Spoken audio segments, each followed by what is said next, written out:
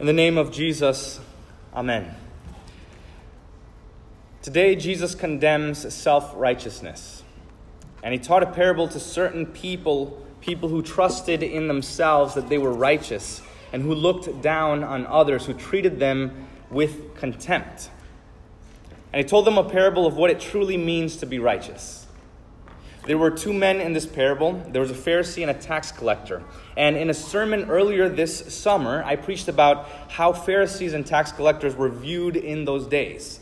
So the Pharisees were viewed as the best human beings on earth, the best type of person you could possibly be. And the tax collector was viewed as the absolute worst person you could be, an extortioner, one who stole money.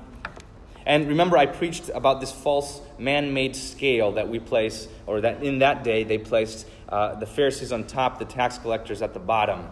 And what Jesus is doing today is he's taking these two extremes and putting them before our eyes.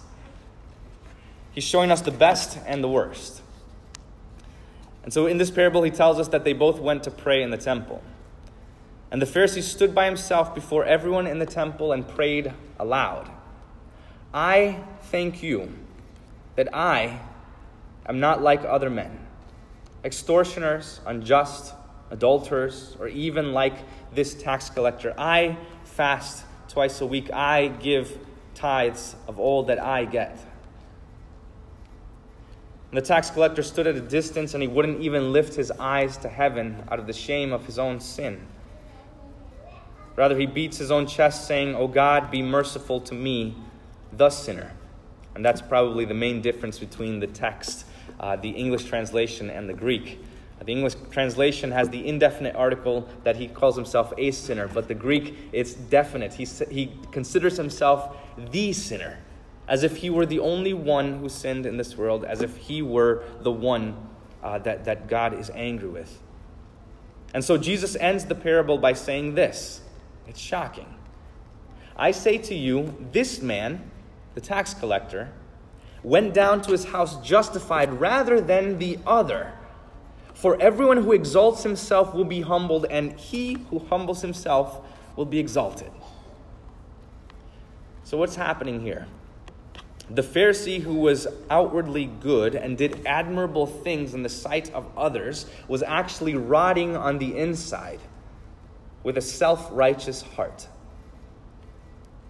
And he went to the temple and he exalted himself before God. He looked at all of the works of his hands and all the things he did, and he went above and beyond to impress God and do things for others. And in order to give himself a little more boost, right? He was doing good, but just to give him that edge above everyone else, he put everyone else around him down. He walks all over that tax collector, and he uses him as a stepping stool to try and get to God. And he thanks God that he's not like all the horrible people around him. Well, so here you are in church again, and you heard this text last year, and you heard it the year before that, the past 4 years. And truth be told, you're going to hear this same text for the next year and the one after that until your final day. And the reason is because you need to. We all do. Because there's no temptation greater to the Christian than self-righteousness. The temptation to think that you are better than others and that you have earned God's favor. This is the greatest temptation for the Christian. This is a temptation that afflicts everyone. But this is a temptation that Christians face more than anyone else. The sin and the temptation of self-righteousness. And even more, from what I've seen around the world, it seems like the longer you are a Christian, the more tempted you are to become like that Pharisee. The longer you are a Christian, the more tempted you are to fall into self-righteousness. And so you might say, sure, okay, yes, Pastor, but I've never seen anyone come up here at Zion and stand up before everyone and say, look, I'm better than all of you guys, right? I've never seen that. And I've certainly never done that. And so I haven't seen it either. And this is because there's a way to do it without having to do that.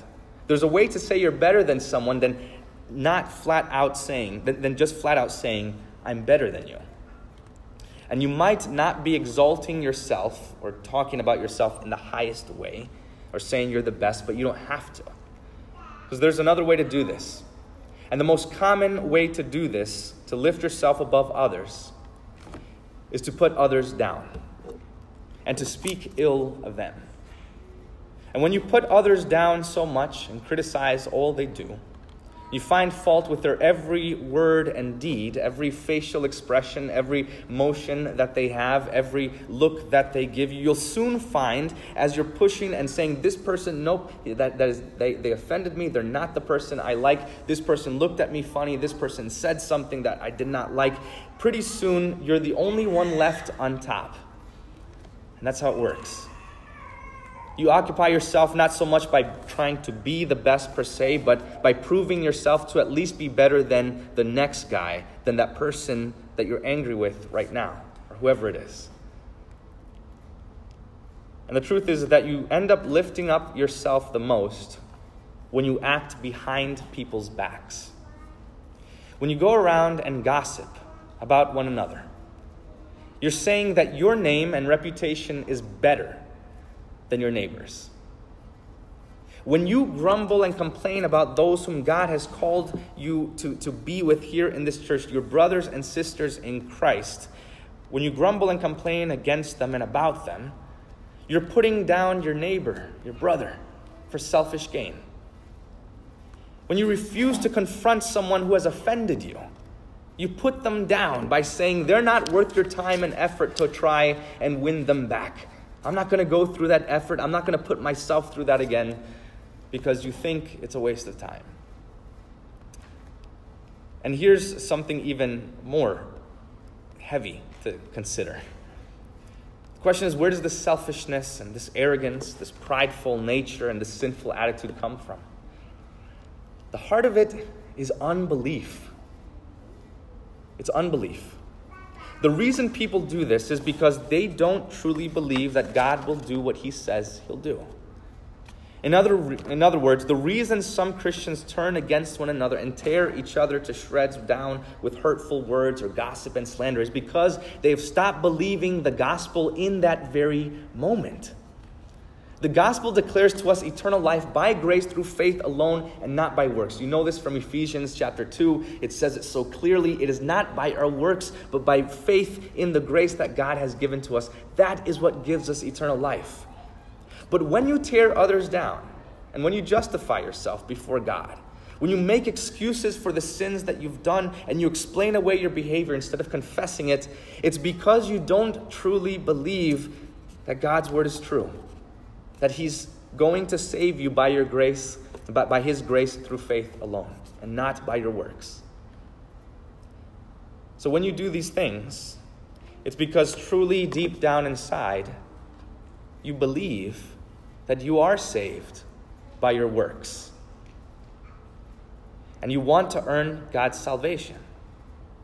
And so you do it the best way you know how, by lifting yourself up at the expense of others. You know you cannot be perfect before God. We all know this. And so instead we occupy ourselves pointing out the imperfections of others. You seek their sin and you hold grudges. You keep a mental list of all the terrible things they've done, and rather than talking to them about it to win them back, you bring it out only when your own sin is confronted. And the truth is, if left unchecked, if left unpreached about, if left untaught, entire churches have been torn apart because of such self-righteousness and pride. Congregations have been rent asunder because these problems have not been addressed, because they have not heard this or they have not obeyed what God says. So self-righteousness is the sin that you will struggle with the most. Especially as a Christian, the temptation is going to grow. It's going to grow on you. The devil will attack you even more. The sin in your heart will become stronger and stronger. And you'll be tempted to think that you earned something from God, or that you're better than any newcomers who come to this church, or that you deserve a place in his kingdom. So examine yourself and your life. truth is that supporting the preaching of God's word with your time and money is a good work. But if you think that even 1 penny of your tithes and offerings has earned you a seat here in Christ's church, then repent of such wicked and sinful conceit. In the same vein, volunteering and serving on boards and serving your neighbor is a great way to help the church function from day to day. But if you think that even a drop of sweat on your brow has given you any ownership or entitlement over this church or others, then repent of your profound selfishness and pride. Getting up early and dragging your children out of bed to go to church and to go to the Bible study is a wonderful thing to do as a Christian parent and to your loved ones. But if you think that for a second your church attendance or your knowledge of God and the facts He has given gives you the right to commune at this altar, then repent of that narcissism and that immoral, arrogant, and unchristian attitude of self-justification. If you've looked down on anyone in this congregation or anyone in your life in any way, if you've ever, even for a split second, thought of yourself being better than those around you, if you've ever spoken something that was not glowing about your neighbor behind their back, repent of such conceited and sinful behavior. Admit that you failed to do what's best. Admit your fault and your sin.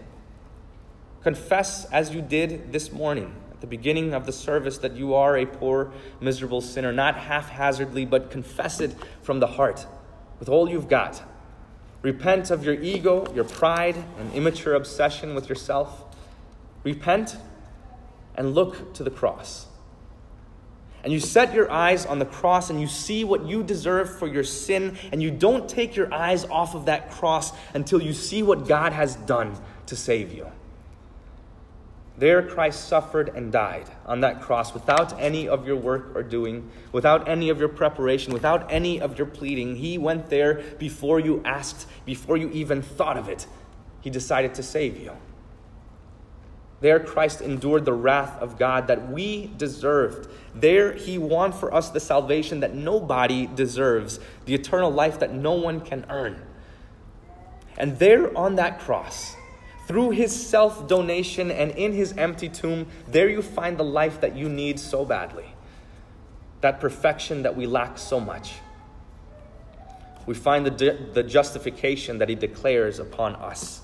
The one who had all righteousness in Himself tore Himself open to pour that righteousness out upon this earth, so that you would receive it upon your forehead and in your mouth and in your ear, Sunday after Sunday. So hear this exhortation to live humbly. Live humbly with one another. Live peaceably together. Don't tear each other down. That's not what Christians do. This is not for the children of God. The sons of light are not to engage in these things. Don't try and prove yourself to be better than others. Don't try to make others appear worse. Christianity is not a competition. Don't be like a self-righteous or condemned Pharisee who had no faith in the mercy of God and tried to prove through his works that he was better. When you're looking for sin, start with your own heart, not the heart of others. When you stand before God, don't bring up your good works. Beg for the mercy that He promised to give you and claim it to be your own.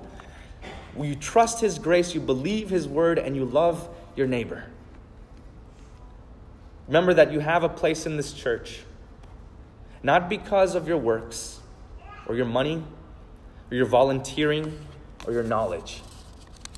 The only reason God has allowed you even to be here today is because Jesus purchased a place for you here and in eternity with His holy and precious blood.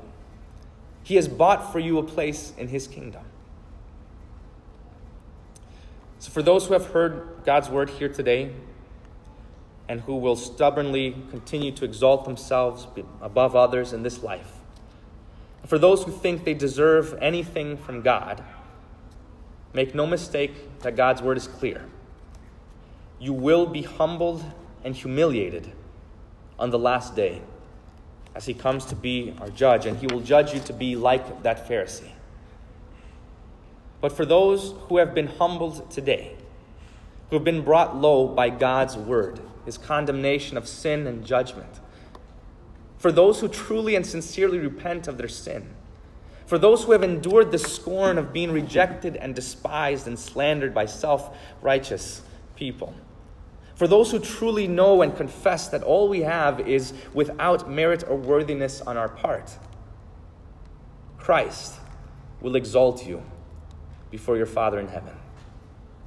He will lift up your heart that's downcast, and he will fill your eyes with hope as he crowns you with eternal life, and he gives you more than you ever even dare to claim. He'll cover all of your sorrow in a weight of glory that will drown them all, and he will bless you more than you could ever ask or imagine. So you who have confessed your sin here today you go home justified. Amen. The peace of God, which surpasses all understanding, guard your hearts and your minds. In Christ Jesus our Lord. Amen.